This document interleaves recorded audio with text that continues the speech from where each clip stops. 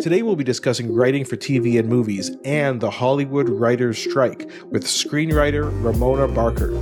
This is Doctor vs. Comedian.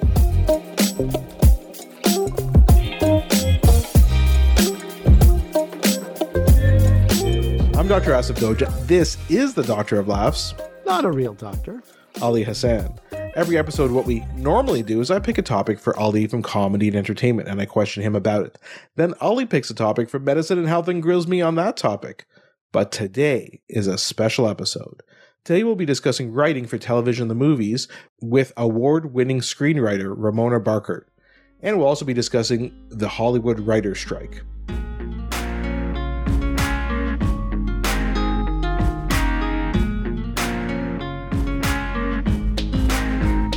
We're very pleased to have Ramona Barckert on the show today. Ramona is a screenwriter whose credits include the movies At Home by Myself with You and Ordinary Days and the sci-fi show Wynonna Earp. She was the creator of the Canadian television series Open Heart and was nominated for an Emmy Award when she wrote in Degrassi and recently won a Canadian Screen Award for her work on Hulu's The Hardy Boys. Ramona Barckert, welcome to Doctor vs. Comedian. Hi, thank you for having me. I mean, we didn't have a choice. Okay, Your agent called and said, you do this or you guys are finished. Yeah. He was extremely aggressive about it. This is why he gets the cut of my, he's doing his job. Great. Yeah. Well, good. You let him know to call his dogs off because we're doing this. Asif and I talk about entertainment a fair amount on the show. Pretty much every episode will cover entertainment. Sometimes we forego the medical. And that's what we're doing, unless there's something you have going on medically that you'd like to ask Asif about. But otherwise, we're happy to go. No medical this week because, we've talked about writing rooms a little bit as far as what I know about writing rooms, but there's definitely a curiosity that both Asif and I have, and I'm certain that our listeners do, about how one becomes a screenwriter. And I'm sure no two screenwriters' paths are identical. But I did want to start by digging in on how you became a screenwriter. Yeah, I basically started writing when I was a kid. I was always writing short stories, plays, poetry, different things like that. And I think when I reached my teens, actually the love of film and television came from my mom. She was a huge, watcher of every show that ever existed. She was a huge soap opera fan. Like some of my early watches were Young and the Restless after school with her. We loved the primetime soap, Dallas, Falcon Crest. We had a whole schedule of TV watching that we did together. And I think, when I was writing my little stories, it always came from that sort of, character-based, action-y, plot-heavy kind of place. I didn't write literary, missives about anything. It was always coming from a very, TV film kind of focus. So I think when I got into my teen years, you just kind of get that awareness of somebody's writing these things. There's actually people doing this and coming up with these stories and episodes of TV. And I just kind of grew an awareness of that and was I don't know, maybe 15. I was I'm just going to write a movie, just for myself. I'm just going to try it out and see what happens. And you kind of gather all your resources and your Sid Field books and try to figure out how to plot things the way the pros are doing it. And, I kind of kept doing that. And I got into university. I went to York University and I did an English degree, which meant a lot of, reading, multiple novels over semesters. And I did kind of I need a break from reading. I'm going to go do a little bit of film. And so I think it was just sort of an amalgamation of all those sort of forces in my life that kind of brought me to screenwriting as a potential career. And when you were doing your English degree, you were doing that because you still wanted to get into screenwriting? I think I was doing it because I had a love of story. I wanted to read as much as possible and as widely as possible. And that seemed like a good way of going about it. You're kind of forced into the situation of reading, 10 to 12 novels at a time and assessing and processing how the stories are told. I always felt like I was a writer. I didn't maybe know exactly specifically how that was all going to end up. Was I going to be a fiction writer? Was I going to write plays? Was I going to be a screenwriter? So I think when I picked English degree, I was like, this, at least this gives you such a breadth of education in storytelling, no matter the format, you're going to get it doing a degree like that. So it kind of came from there. And what ended up happening in my actual first foray into screenwriting was I had a mutual friend who was at Ryerson, formerly known as Ryerson University. He was in the film and television program, and he was doing a fourth year short film project. Like every sort of graduate has to do this sort of fourth year project. And we knew each other, and we kind of knew we both had a love for kind of a certain type of storytelling and an approach to filmmaking. And he asked me to write that short film for him. He wanted someone that was kind of outside of sort of the group of grads that were coming out of Ryerson. And I was like, yeah, sure. Why not? Let's try it. I'm up for anything. So I wrote that for him. They went and shot it, did really well. It was very highly lauded. And they do all these screenings for the grads. They kind of do these sort of film festival-y kind of nights. And one of the screenings actually attracted sort of the interest of an agent, Glenn Coburn, who at the time was at the Characters. He saw the film and kind of approached Chris Booth, was my friend's name, and asked him, he's always kind of curating young filmmakers and young talent in Toronto. And he asked to speak to me because he really, liked the writing, liked the film, liked the way it all turned out, thought it was pretty inventive and interesting. And so my initial conversation was with him, and he said, look, like, if you want to be a screenwriter, if you want to do this as a career, I think you have the talent. And now we just have to build towards actually getting into the industry. And I was like, again, great. Like, let's see what happens.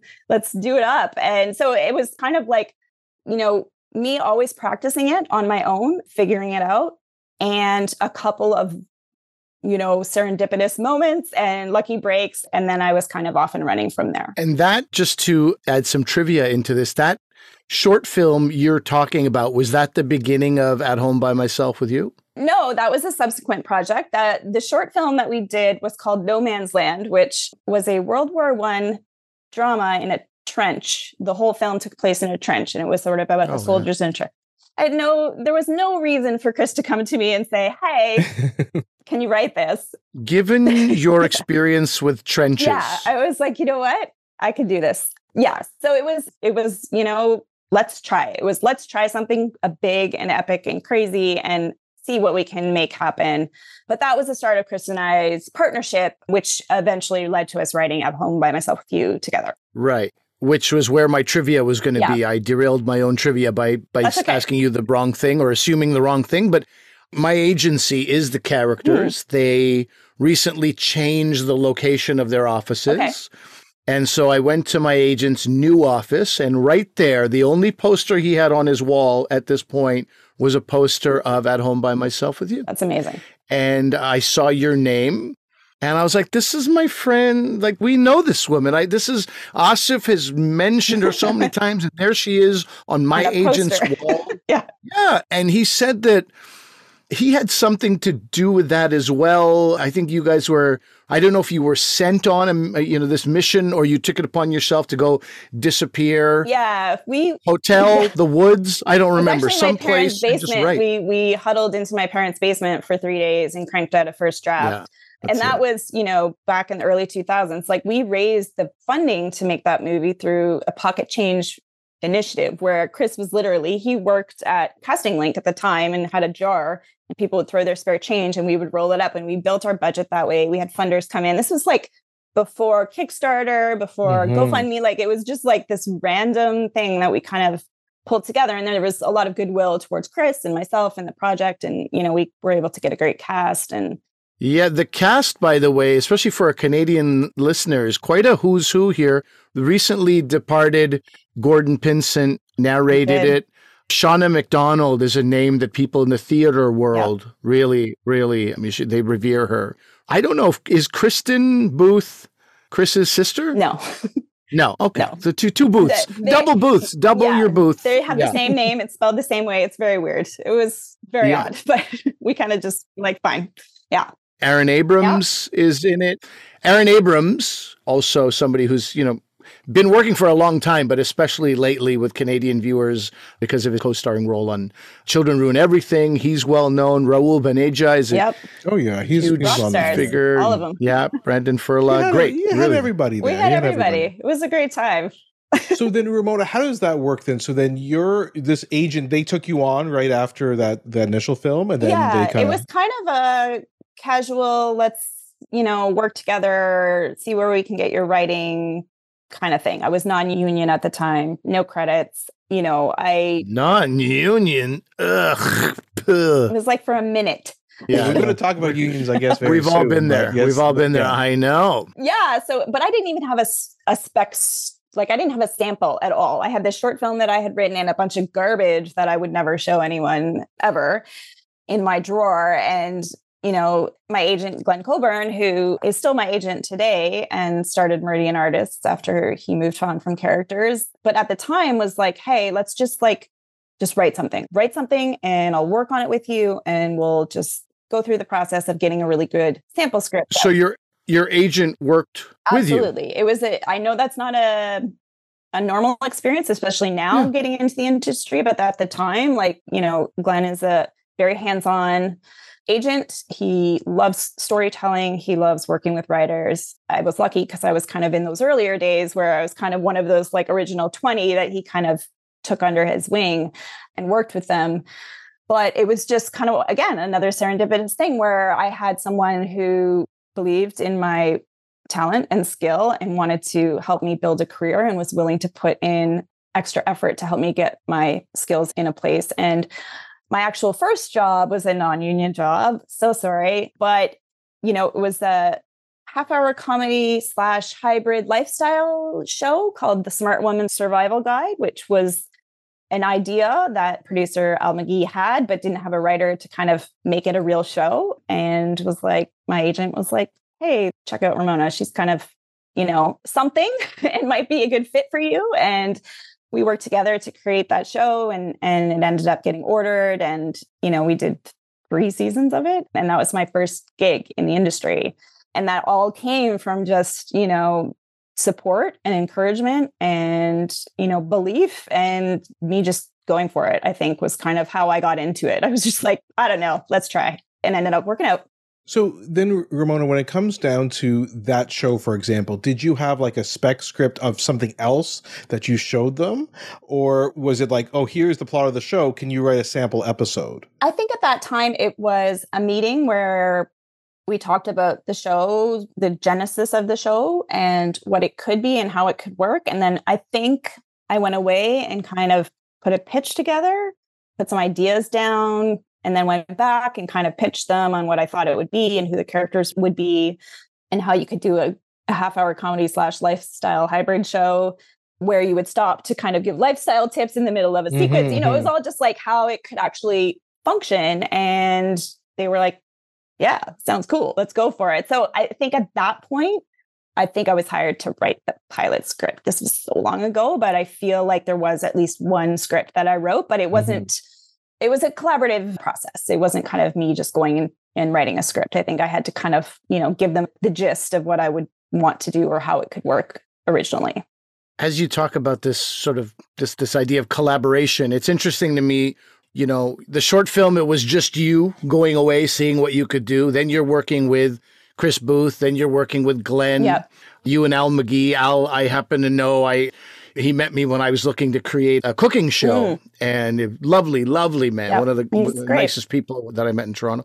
But you can't talk about writing or being a screenwriter without talking about a writing room.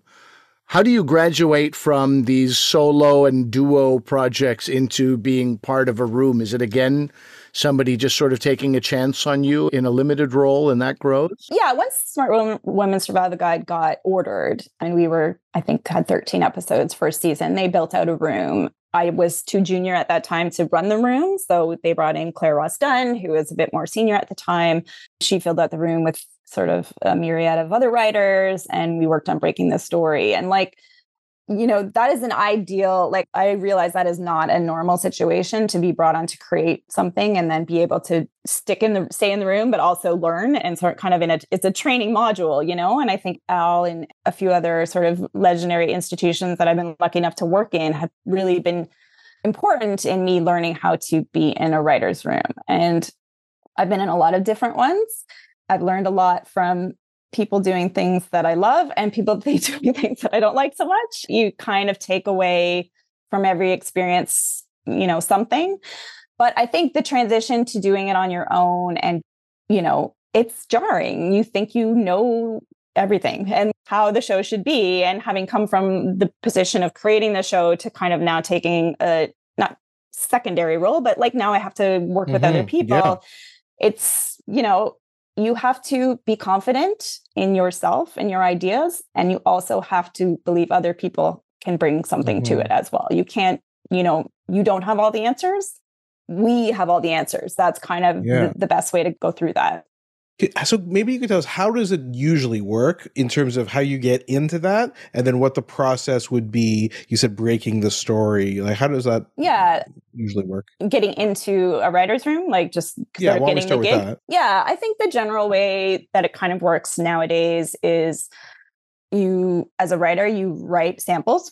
You really have to have written a bunch of them because your first 3 are going to stock, and you need to keep trying and not be discouraged. I don't say those are the ones in your drawer. Yeah, those are the ones in the drawer. But honestly, like to me, I'm like, if you get to 5 scripts and you're still doing it, and you're still, like you're like, I can do this. I'm getting better. I think you're in a good spot. If you're only 1 or 2, forget it. Like you need 5. Then come talk to me. But it really is about getting a great sample or 2 or 3 that you can show to people, and people being other writers, showrunners, agents. It's really about kind of building that network of people so that when a writer's room is looking for junior story editors or they have positions that opened up, you're top of mind, or you come, and again, it's kind of luck. Like if you write a great half-hour comedy script that someone read 8 months ago, and now they have a comedy show that just got a green light and they're looking for a junior, and you wrote something that they still remember, like you might get that call and you might be able to be brought in for that meeting. So basically, it's a lot of, timing that you have no control over, and a great meeting. Like if you go into that meeting and you kind of kill it, then you're probably going to get in the room. I was just hosting a couple of events for the Forest of Reading. I don't know if you know the Forest of Reading, Ontario. The Provincial Library Association here has this Forest of Reading. So different age groups, I would just tell our listeners, read at a different sort of forest level. Silver Birch is like ages, 4 to 6. Silver Birch Express is different. And so you move all the way up. So one of the events I was hosting was the White Pine Award, which is grades 9 to 12. And it was pitched to me as like students who are like, these are the English majors. These are the people who are going to be really focused on their own writing and reading and literature. And grade 9 to 12, mostly female. So it was exactly the same attitude as my 17-year-old daughter. So I felt pretty at home. And it was some hard work, but it was an interesting event. And the writers in that event, a lot of them are echoing some of the stuff you've been saying, which is that they started at 15, 16, 17, had to get a lot of no's and had to sort of find a way to swim through that. Yep. And find ways to just believe in themselves. And that was the message they were trying to give these young students as well. The big difference, of course, is there's no writing room for, a YA author or a novelist. It's very alone. So I wanted to ask, are you happier in a writing room? Do you like the collaboration, or are you happier like, I don't want to bounce off anybody. I don't want my stuff to be rejected. I'd rather be a solo act. Give me something. I go away with it and I come back. It depends. I will say it is very hard to write a pilot on your own. Sure. I've done it a bunch of times. All I want to do versus a film? Is a film easier, or just writing anything? Difficult because it's so long. It takes forever. There's so many scenes. It's all hard. Alone in a room, it's all hard.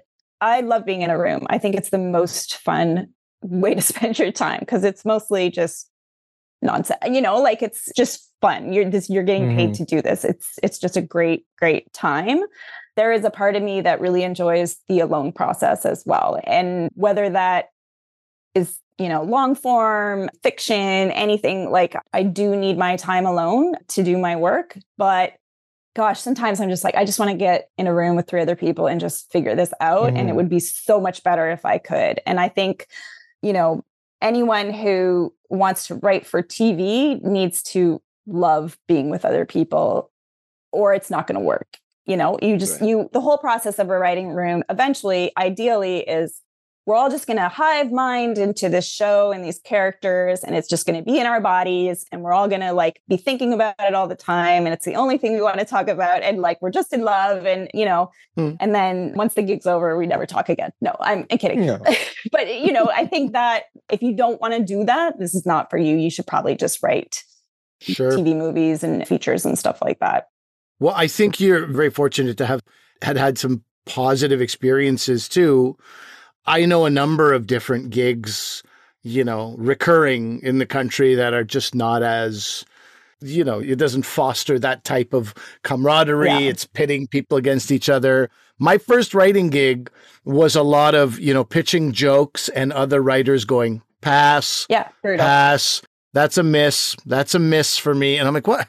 I'm writing jokes for myself. I know I can say. So you have to really, again, the skin must be quite thick, I think. Yeah, so I think I don't know if you had to do all that. Quite thick. And also, you know, the other thing when people ask me how to be in a room, my thing is whatever you're saying is neither bad nor good. There's no better or worse. It's all just something that we can continue to talk about. And, you know, rooms that you're describing, I know they exist and it sucks. It's, you know, why? Why is that the way it is? This is not a competition. We are all owning what we're doing here together, you know, and that comes from whoever's running it, to be honest, and who's at the top and who's making the decisions. Like that kind of vibe is not going to get anybody the best work. It's not. It's just, you know, so it's unfortunate that is true.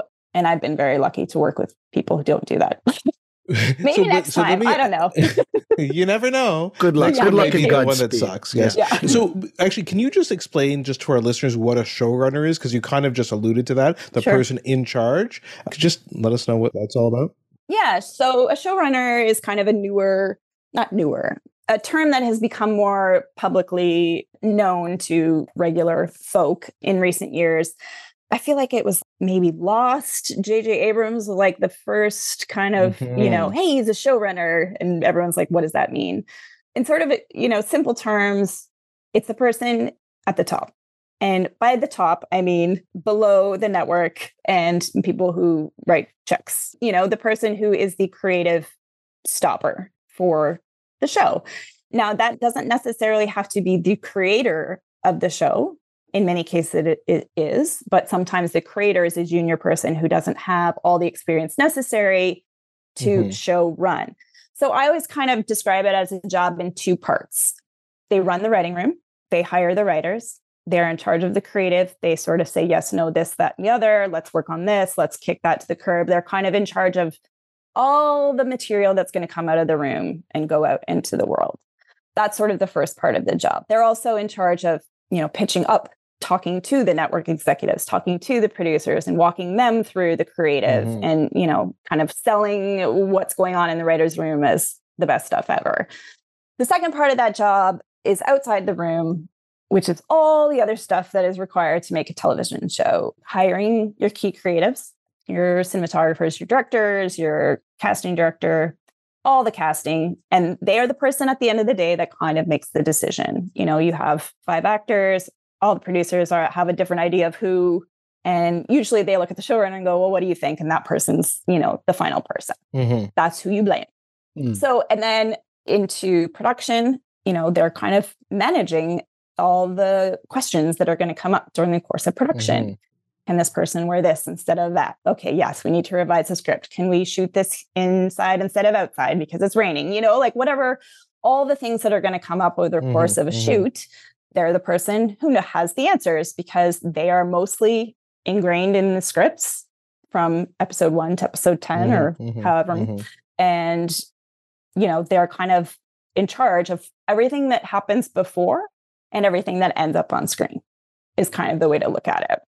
I can add just one thing to that, Asif. In my experience, the words I've heard to describe a showrunner's job the most often, the adjectives are incredibly tiring and completely thankless. Yeah. Even though Ramona accurately described all of what they do, it's insane that it would be thankless, but it's really like, it feels like the best showrunners are the ones that you don't even really realize they're doing their job because they're doing it so well. So I think that's why it becomes a thankless job. And because they've empowered everyone else to kind of like do it, all they're really doing is delegating and letting people kind of do their best work. There's a funny, I think it was Bill Prady, I could be wrong. He's like one of the Big Bang Theory guys. And he said, there's no retiring from show running. It's 100% burnout job. Like you just stop. Like you can't, there's no, like, you just have to stop doing it. Like, and that was, you know, back in the golden, like 22 episodes a season broadcast network world, where it's like, there's no just, I'm just going to like ease my way out of it. You just have to, you're done and you cannot do it anymore. Your body just says. It's interesting. We're going to get into just in a minute about some of these things about 22 episodes versus less episodes that we see on streamers, rooms, mini rooms, which we'll talk about in a second. But just two follow-up questions. When it comes to the writer's room, like, so say you're planning a season of television, right? It's 13 episodes.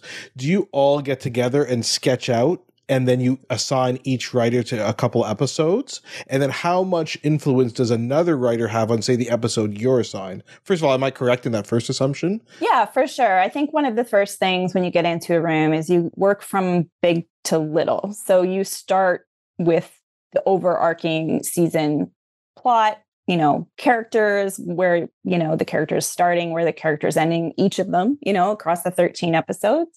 And you work through a general shape for big things that are going to happen.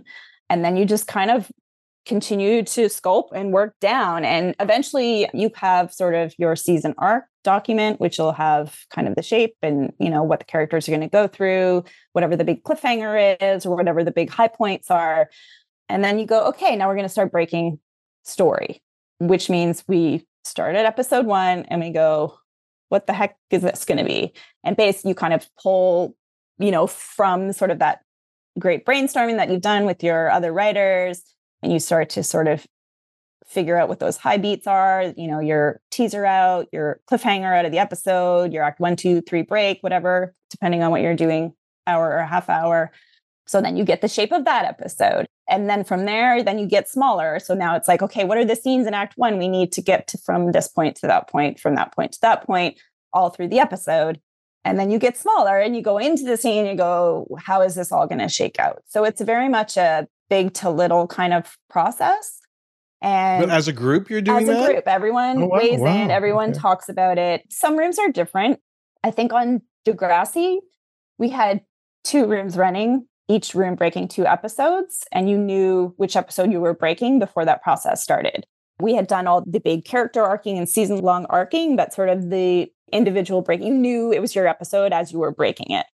And sometimes, generally, you kind of have a kind of idea of which episode you're going to end up writing. Sometimes you're surprised. Sometimes things shift around for various reasons, and you think you're going to be writing episode 2 and you're actually writing episode 5, whatever.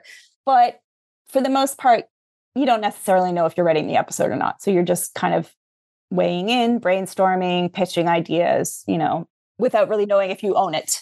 Right. And someone will say, okay, that's your episode. We put all this stuff together as this outline. Yep. Now you go and do it. Yeah. You basically get the board, which is all the beats that you've come up with.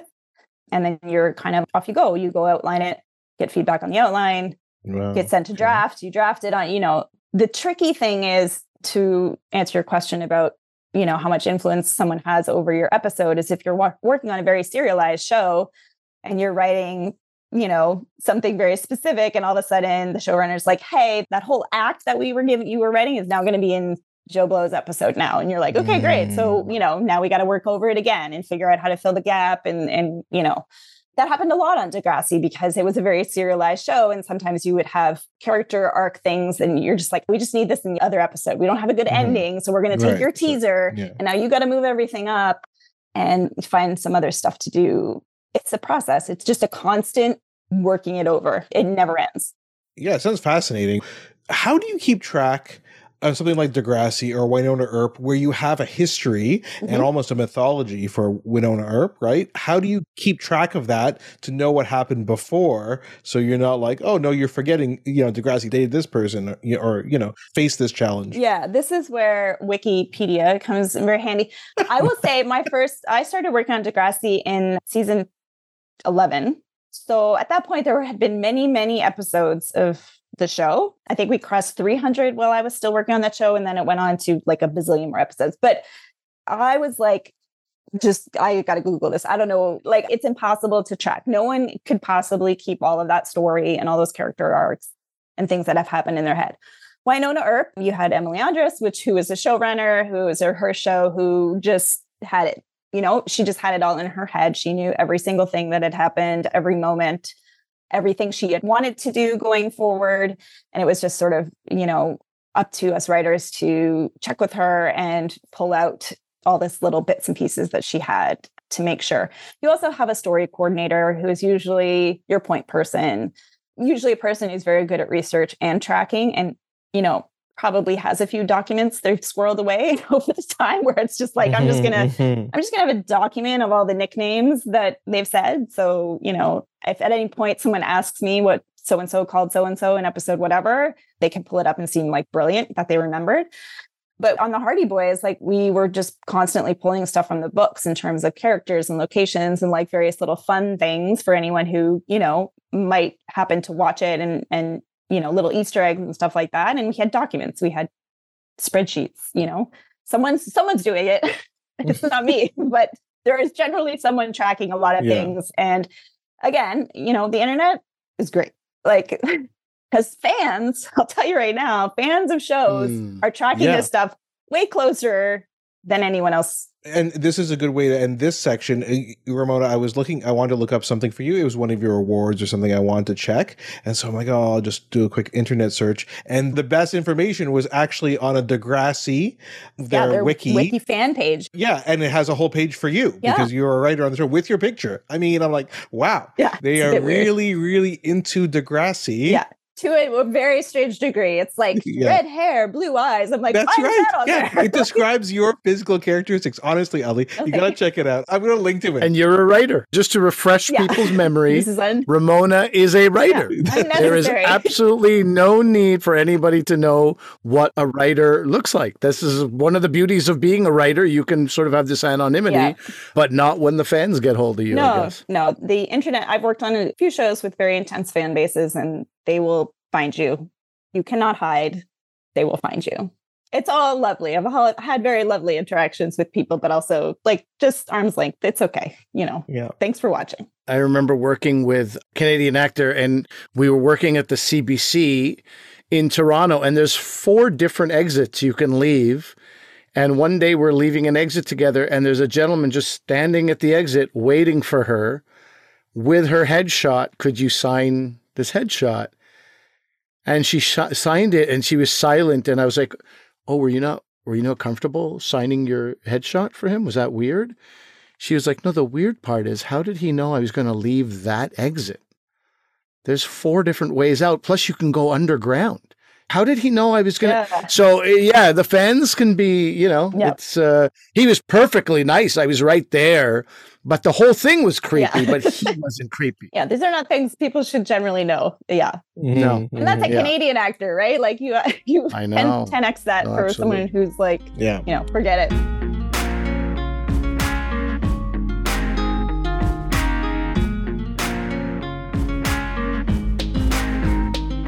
I think this is a good time to talk about, we spend the last 15, 20 minutes that we have talking about this strike. It would be weird if we didn't, right? Mm-hmm. It's and obviously we wanted to make sure people understand you are not part of the Writers Guild of America, and that is who is on strike right now, the WGA in Hollywood. They call them the Hollywood Writers. In mid-April, April 17th, WGA members overwhelmingly approved a strike authorization vote. And that gave the Guild, which has over 11,500 TV and movie writers in it, to initiate a strike once the two sides were unable to make a deal. They were unable to make the deal. And that vote was approved by 97.78% of the members. So overwhelmingly, in favor of this strike. I don't know if that's common to see those type of numbers when an organization is going to strike. So we kind of wanted to, we've sort of done the reading. There's a Vox article, a New York Times article, a Variety article Asif and I have combed through to, give some context to people. We'll have those posted as well. But we really, given your knowledge of the strike, and first of all, let's back things up. Do you support the strike, or is this all a bunch of nonsense? Let's start with that. I 100% support the strike. I think the shifts that have happened in film and television over the last, 10 years, not even, have been huge. And, there's been decisions made about how the creatives are to be treated and compensated for their work that is not equal to the money that is being made off of their creations and their work. And I think, as always, the writers are always kind of the first people up over the hill. They kind of just go for it every time. And, I think, again, as you said, I'm not a Writers Guild of America member. I'm part of the Writers Guild of Canada. I work under Canadian contracts, which is a totally separate issue. We are not on strike. We are happily making our Canadian television shows.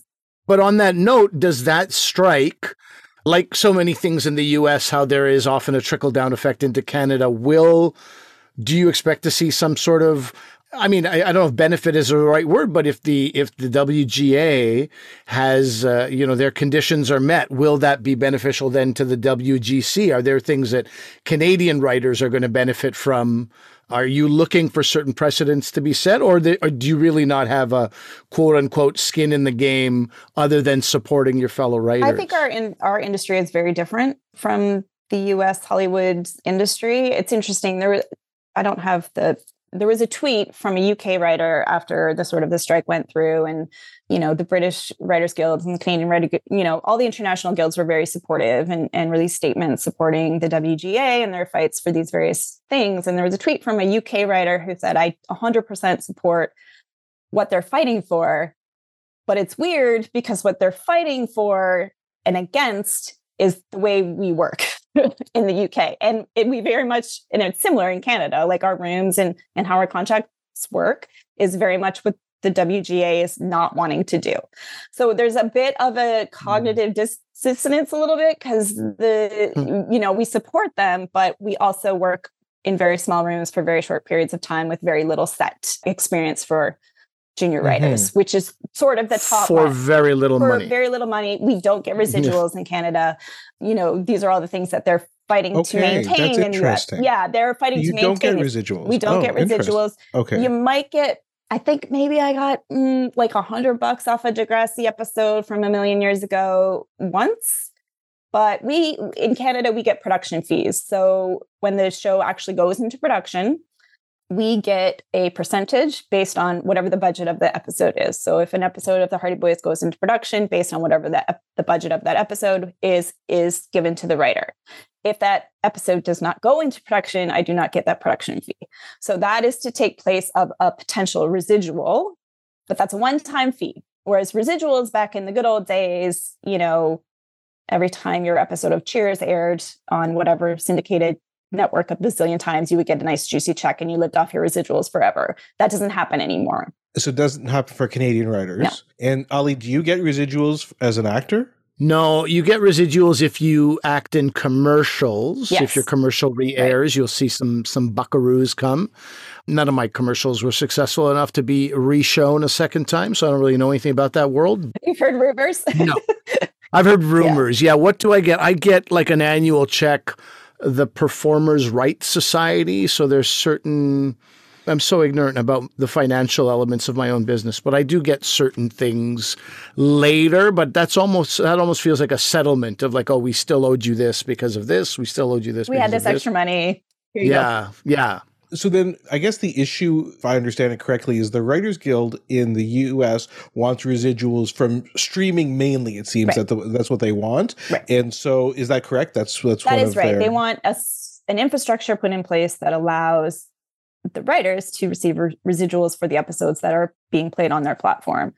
It's not something, and I don't know the nitty-gritty of the math or how that all is supposed to shake out or what they're actually looking for, but The issue is that once your episode is on that platform, that's where it stays. It's never going to go anywhere else. So theoretically, the money isn't being generated by a sale to, a station in Australia or India or wherever. It's just going to be coming from the buckets of money that platform is making somehow, that they can't be filtered down to any of the people who put content on their channel. But I think the interesting thing is that usually that's based on success and some metric of success and how many times that episode was watched, right? Like an episode of Cheers, they know how many times it got sold and aired. So they can do the math. Okay, it aired 50 times here. We can do the math. We can put it in a spreadsheet. Now we have a number to spit out to our writer. On streaming platforms, they don't like anyone to know what's going on. So there's no metric by which a writer can negotiate or understand how much a residual should be. So just to be clear, they know, but they don't want others to know. Is that right? They don't tell their producers, their writers, their actors. Every once in a while, you get a press release saying like 2,000 billion minutes of whatever got watched, which means nothing to anyone who might want to get paid for how many billions of minutes were watched of the thing they wrote. That doesn't mean anything. So they don't want to share the data. They can't do the math. They can't plunk those into a spreadsheet and spit out a number. So the Writers Guild is basically saying, like, share your data, tell us how successful or not successful we are so we can make money off of our work. They don't want to do that. So they would just get paid a set amount for writing this show, X number of episodes, or you're in the writing room for the show, and that's it. Yeah, so they would get their script fee. They would get their weekly for however many weeks they worked in the room. And, a lot of those shows are being written in very short, condensed periods of time. So the weeklies are not amazing because it's like, well, you have 6 weeks to figure out 10 episodes of a season. And then you all go away and we're going to keep a showrunner and maybe one other writer to do all this production stuff. That's super interesting. So I guess one of the issues is this idea that they have what are called mini rooms. Ollie and I were reading about this the other day, and that's what people don't like, these very small writers' rooms. Yeah, very small writers' rooms. So you have your showrunner, you probably have your story coordinator, story assistant, sort of note keeper, tracker, and then maybe 2 or 3 other writers, which in Canada is like, this is what we do. That's just normal. We just do that. But in the States, no, like they 12, I don't even know, like a broadcast network show, 20, like they're used to that. But the streaming services don't like that model. They don't want to keep writers around. They want very short, they call it pre-green light. So it's like, hey, you guys go sit in a room for 6 weeks, write a bunch of scripts. We'll pay you. You get paid for that. And then you go away and we decide if we're going to make this show. And if we do, we're just going to keep the showrunner and the couple other dudes. Oh, wow. So everybody else just goes away. And it becomes a very gig economy kind of thing because those rooms are short. There's less episodes being spread around. So that means less scripts are being written by you. It's very hard to sustain. And that is not what has typically happened in sort of the Hollywood system. And then you also mentioned that, sometimes then the show will go into production. And how is it that there are some shows that, even though there's a writer's strike right now, they're saying HBO's House of the Dragon is probably the biggest one. They're like, well, we have all our scripts written, so we're just going to go into production.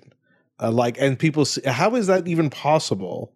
There is a magical utopia world that they must live in where all the scripts are fine. They're all written. Also, all the prep on all 8 to 10 episodes have been done because there is a whole prep period with 40 meetings, 50 meetings that happen with various keys, heads of departments, directors, actors, stunt people, visual effects people. All those meetings lead to notes that need to be synthesized and implemented into those scripts. So not only have all the scripts been written in the writer's room, they've also gone through all the prep on those scripts, done all those meetings, made all those changes, issued all those pages to all the departments, and they've gone into production with a flaw-free, never went over, got every shot, never rained, no actor got sick. Like that is this magical utopia. There's some world where that potentially is how they're doing it. It feels like you might be suggesting that House of the Dragon is a house of the lies. House of the lies. look, maybe. Who knows, huh? Allegedly, Or this is what that fantastical universe that exists. fantastical, flaw-free, magical land where they're making a very difficult, very expensive show is fine. It's fine. The alternative is that someone's doing it and who that person is just doing it. Or like a scab work. Basically. Yeah, or not even, it could be a producer or a director or a poor script coordinator who's been pressured into, it's not good. It's not a good situation for anyone. And to be honest, House of the Dragon, as difficult that is, I can't imagine it being a fun time just normally. They're not having fun. It is not a good time for those people. Right. They're struggling. Yeah. Asif and I were actually talking about the last strike in 2007, just based on some of the stuff we read. And I remember that strike because I lived and worked as a comedian in Montreal, and there were American comedians, Canadians who had become Americans who were coming back to Montreal to live with their parents. I remember Barry Julian, who was a staff writer with the Stephen Colbert Show, who is now the head writer of the Stephen Colbert. He was coming, and for me, it was like, this is amazing. I get to see Barry Julian because he had left Montreal years before. But yeah, he painted a kind of a bleak picture for he and his wife both, I think, were writers or affected by the writer's strike in any case. And it's just like, we don't know. We don't know. And that strike lasted 100 days. That is a long time. It obliterated a ton of shows. You know, it was not good. And for them to say it's all fine and dandy, we're not, part of the reason House of the Dragon is not being affected is because it's not shooting in the States, right? They're wherever they are, Europe, Croatia, I don't even know where they shoot it. And Lord of the Rings, they're in Australia, New Zealand. They're not in the States, but the amount of shows that have shut down already within 12 days, I guess, for not even 2 weeks that have stopped shooting, they just were because of the pickets is incredible. All the top HBO shows, a ton of broadcast shows, Stranger Things going down is huge. Yeah. It is a huge deal. Show, and for them to say it's fine, we have a lot in the bank. I'm like, that show, those kids are going to be 45. Oh, right. Or they're going to look it anyway. It's wild. With the pandemic delaying it as long as it did, and to have this, if this strike goes on for 100 plus days, it's not going to be a good scene. And they need to. It's so little money. When you actually look at the numbers, it's Yeah. We're really talking about making the obscenely wealthy slightly less obscenely wealthy. Yeah. That's the way I break it down. And that's how you can describe, whatever, pharmaceuticals, grocery stores, all this kind of stuff. It's all about, can you very wealthy stakeholders just take a little less home every year? Impossible. Just completely inconceivable, it appears. Ollie and I were talking, I guess there's an example from 2007, the James Bond movie, Quantum of Solace. Yeah. It was unfinished. And because there are writers, as Ramona was implying, on set, and you guys have worked with them. I mean, Ramona is a writer, and Ollie's worked with the writers on the set. So they're constantly writing it. I guess they already started filming, and the script was unfinished. So it was Daniel Craig and Mark Forrester trying to write the script. And, well, we all know how that turned out. Exactly. Is it your favorite James Bond movie? It's not. It is not. And even them being they're what the hell? What are we doing? We don't know how to do this. That's it. Daniel Craig said, "A writer I am not." And meanwhile, there I was with director Mark Forster, working on it. So definitely. There's another element that has become so critically important in such a short period of time. I mean, some people were well aware of it years ago, just because they're able to see how things will develop in the future.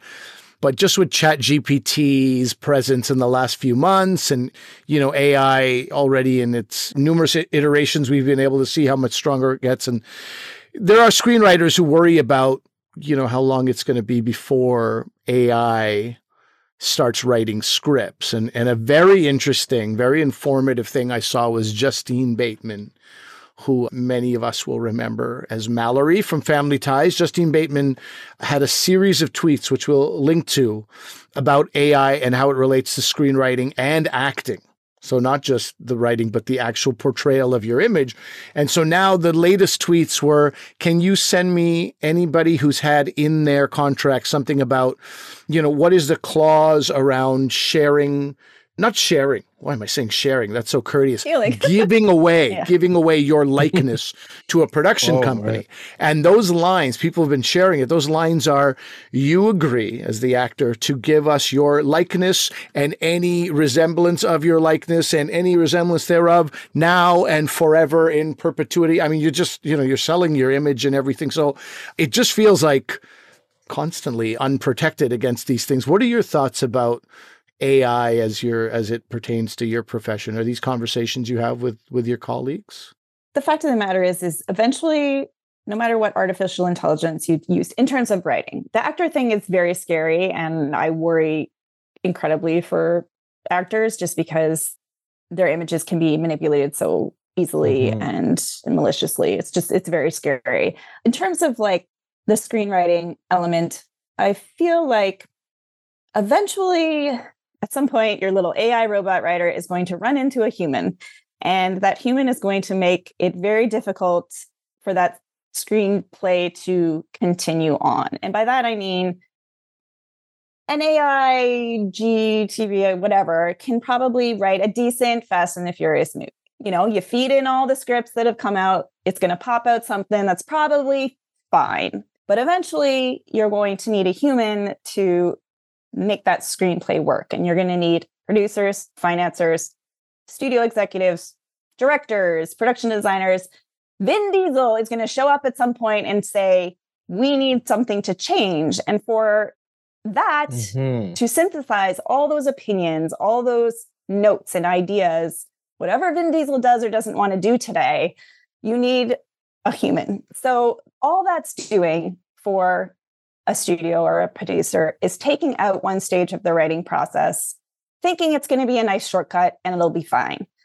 It is not going to be fine. You are going to ultimately need a writer to come in to make it better, to make all these revisions and changes, to do the work to get it to the place where you can actually make it shootable. And you're delaying the inevitable. To me, I feel like eventually you're going to be like, oh, we need a writer. Like, you can probably, and honestly, there probably have been, maybe not so much in Hollywood, but I'm sure in other international, film communities, AI movies have already been made. Some stuff's just not good and it's fine and it gets made all the time. And that is probably what is going to end up being the result of AI script writing.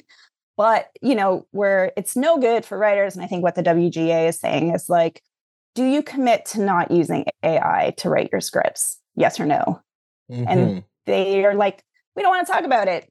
Yeah. Later, we'll discuss it at another time. And they just want to say, they just want them to say, no, like, we're not going to do that. And they don't want to do that. And that's scary. They don't want to say that. Oh my God, it's so bad. And then there's other ethical issues that come up. So if you do generate an AI script, should the people who created the AI algorithm get story credit and get these residuals that everybody's talking about? Exactly. Or also, the problem with AI is it's used for something like medicine because it's searching a bunch of different things that you assume are factual, right? Yep. But obviously, when you're looking at the ideas that it generates from internet for something that's supposed to be a novel creative process, it clearly is going to be infringing on what other people have written. It just has to be.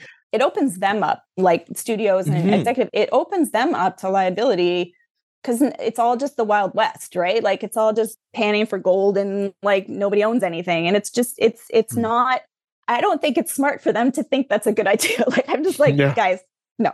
Yeah. That's where my brain goes to. I think it will be bad. And I think you're going to eventually need a writer. And I think you're going to open yourself up. The only reason you can make a decent Fast and the Furious movie out of an AI machine is because there were 7 of them. Yeah, it's formulaic. Yeah, but it's also, the world has been created, the characters have been created.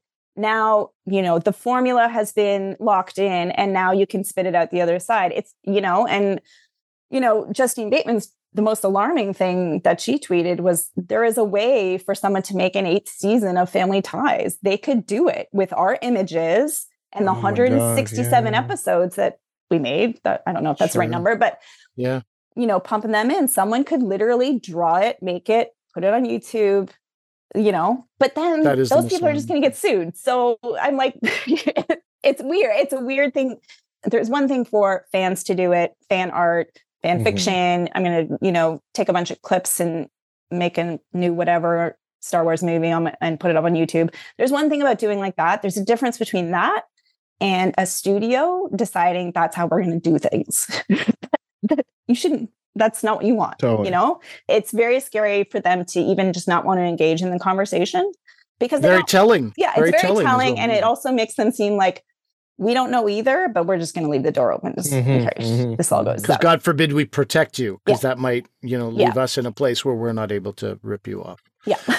This feels like an episode that raises more questions than it answers, but I'm happy with that. No, I'm happy with that. I think Asif and I both, it's a conversation that leads to more conversations about the same and potentially alarm and concern, and that is okay also. Even if your alarm is just like, will my favorite show not have a third season? Good. Be concerned. Get involved with get knowledgeable about the stuff that's happening. And I would say compared to like the 2007 strike and this strike, it does feel like the general public is much more aware of the value that writers bring to projects. They understand what a showrunner is. They get who the internet in that way has allowed people to support in a way that maybe they didn't quite understand in the last strike. And I think that's a good thing because they're like as soon as you see charts of people's salaries, billionaires' salaries versus the amount of money, like that's very clear. And a person who doesn't know anything about the industry will look at that and be like, that's crap. Like pay them. Let's get going.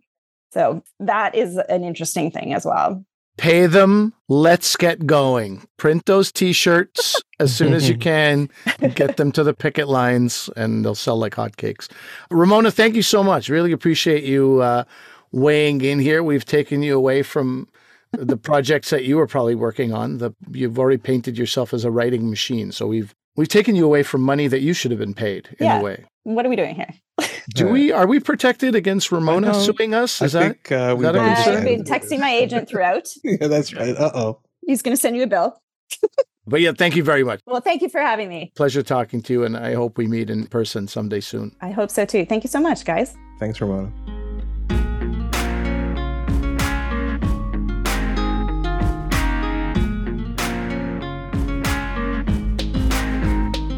So that's our episode for today. Ali, very interesting stuff talking to Ramona about the screenwriting process, how she broke in, and especially about the Writers Guild of America strike. Really fascinating stuff. Yeah, I was very happy to have a guest come in and lend their own experience about a writing room, right? Because every writing room is different. She's obviously, very aware of how fortunate she is to have been in some really great rooms, but knows all the stories. It's like it can be a pretty painful process in there. And if not for the work that you do in a writing room, then for the environment that you have to kind of, tolerate and withstand, you should be paid appropriately. Absolutely. And your thoughts on AI were also interesting. And it reminds me, there's a parallel, right? Like in medicine, people are like, oh, AI is going to replace you. It's like, it's not. And we did a whole episode on AI a couple episodes ago, which you guys could listen to, talking about AI does have a lot of uses in medicine, but replacing physicians, it probably is not going to, at least not right now. And I think Ramona was talking about similar things for screenwriting, right? Like the Hollywood execs, like, we'll just have an AI, bang out this script. Like they really don't understand what goes into screenwriting. And so I could see a parallel there for sure. Says you. But remember, reach out to us, drvcomedian@gmail.com, Dr. V Comedian on Twitter, Facebook, Instagram. We are everywhere. Let us know what you guys thought about this episode, what you guys think about the writer's strike, anything else you guys want to hear about in that kind of realm. And remember that although I'm a doctor, I'm not your doctor. Medical issues we talk about are for your interest and information only, and they're not medical advice. Please consult your medical professionals for actual medical advice. Thanks for listening. Bye.